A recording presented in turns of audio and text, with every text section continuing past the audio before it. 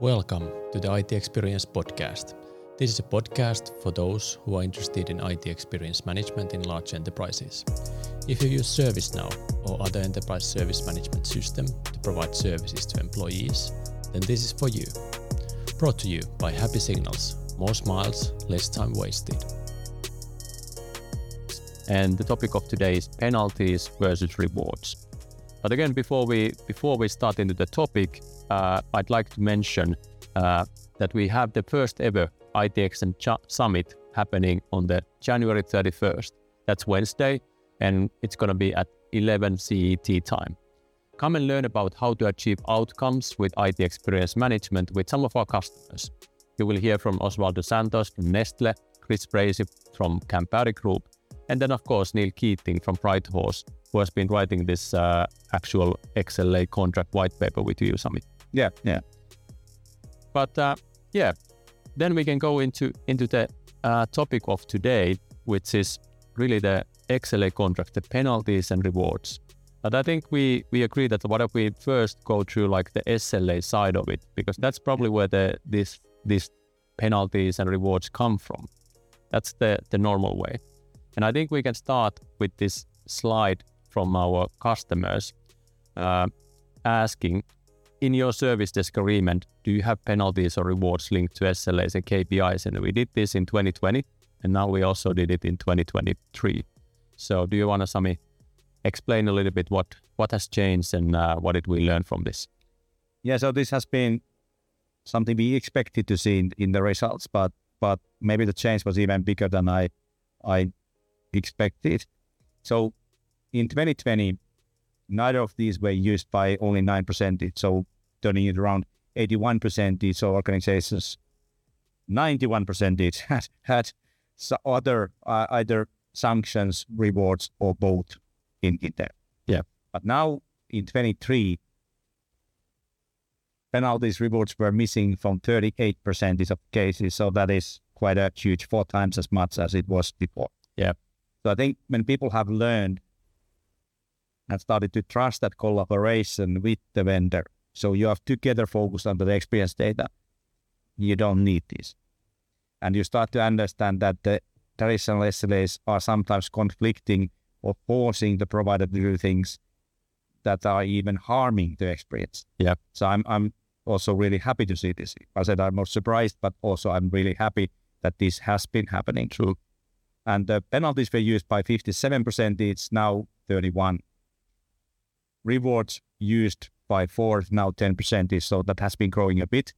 And both has changed to 30%, is 21%. But the big change here is that many organizations have dropped out all of these kind of sanctions or rewards in SLA. Yeah. And this is relevant now when we go towards the XLAs, because this might be conflicting. So you cannot just do XLA decision of what you have in agreement. You have to do a decision of with the SLA as well. Yeah. So I'm totally okay of you following these and using them because you need that understanding, but seen too many times that these are really conflicting and making it hard to improve experiences if you have these. But we know that, it's still a reality that sometimes you have to have these, so they are kind of, there's a reason that they are still there, and then you kind of can't totally get rid of it. Then what would you say on that? Yeah, well, take another think, don't do it. But if you have to do it, then look at the white paper and there you will find a structure. And if I now try to kind of simplify it for this podcast, the structure there is that when you are getting better with your XLAs, so the experience is getting better, even though you wouldn't be meeting any SLA targets, you wouldn't have any sanctions or penalties. Yeah. So if experience is getting better, nothing else matters.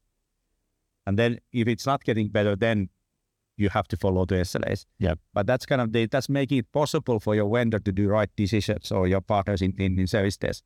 And that's the main point. But there is a bit more complicated structure because in agreements it needs to be quite detailed how it works. Yeah. But check the paper for that. Really, really hard now to explain it in a way that you remember.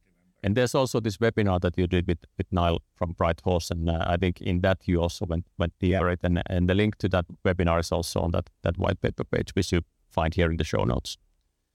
But then what if we move towards the XLAs? So the penalties and rewards in XLAs, what would you say so that? I think this episode is I'm saying no to everything. But we are not really seeing points of having none of them, even for XLAs. There are some things in reward area that you can do. But if you think about XLAs as a target number in your agreement, then you would have the penalties. Yeah. That is something that you just set the what is enough level. Kind of you can do that. And if you set it because the first steps when you start to do experience management, typically your score will move quite fast to totally new level. But if you start to then have a penalties on that level, it kind of makes no sense. Because why you would do this is that you make sure that your provider delivers minimum delivery. Yeah. It is controlling of your provider. It's not going to boost your end result. It's even giving them okay, this is okay level. No, it's not okay level. So don't do that because you cannot update it all the time. Rewards, we have seen a couple of models that have worked. The one that I would mostly recommend, or recommend even more, is the model that it's not money reward, but it's an extension of your agreement. So if your provider has been able in the first 3 years of the agreement, able to increase all the time, increasing your experience of end users, it's kind of auto-renewal for 1 extra year. Yeah. Then they know for that whole time, a long time period, that they have a motivation to increase the happiness. We have also seen there was one model by a customer that did it in a way that they had a target number, but there was levels on top of it. And the provider had an option that if they want to increase the level where they should be, they would get more money per ticket. But then there would be a higher minimum target. Kind of they had penalties and rewards there, but it was agreed beforehand. And the challenge with that one is that it's really hard to agree those levels and understand the whole thing in the beginning. So in the white paper we are talking about it, if you do this, do them after you and your provider are used to XLAs. Yeah. You understand them, you have stabilized maybe the level that you know that, okay, we have been now over 80 for 1 year. There are some changes coming, new employees and so on. There will be changes in our own environment. Yeah, maybe then you can start to talk about this because you know what is normal.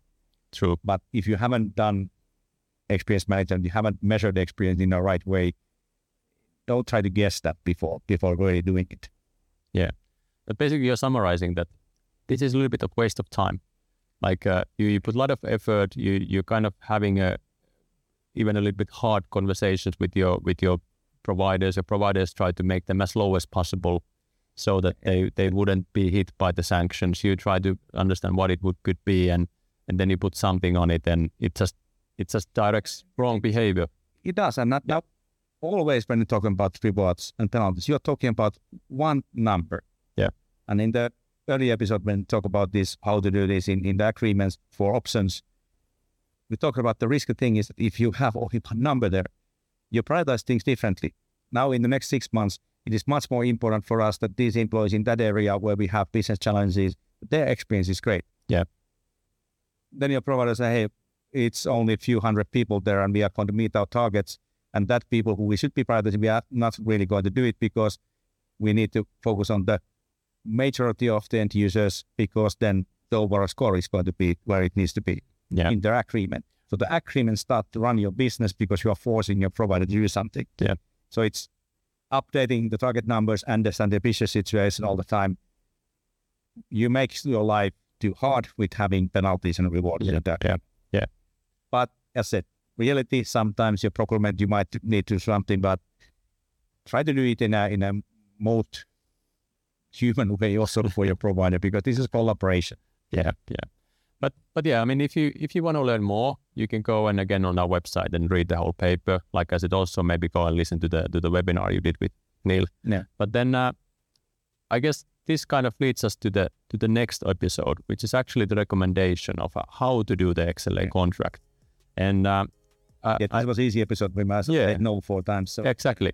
But then the next episode is really like, okay, what to really do? So join us for the next episode where we go through that. Sami will explain recommendations of how to tackle the real examples.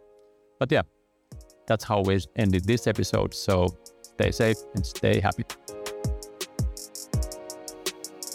If you like this episode, giving the podcast a review helps others find this content as well.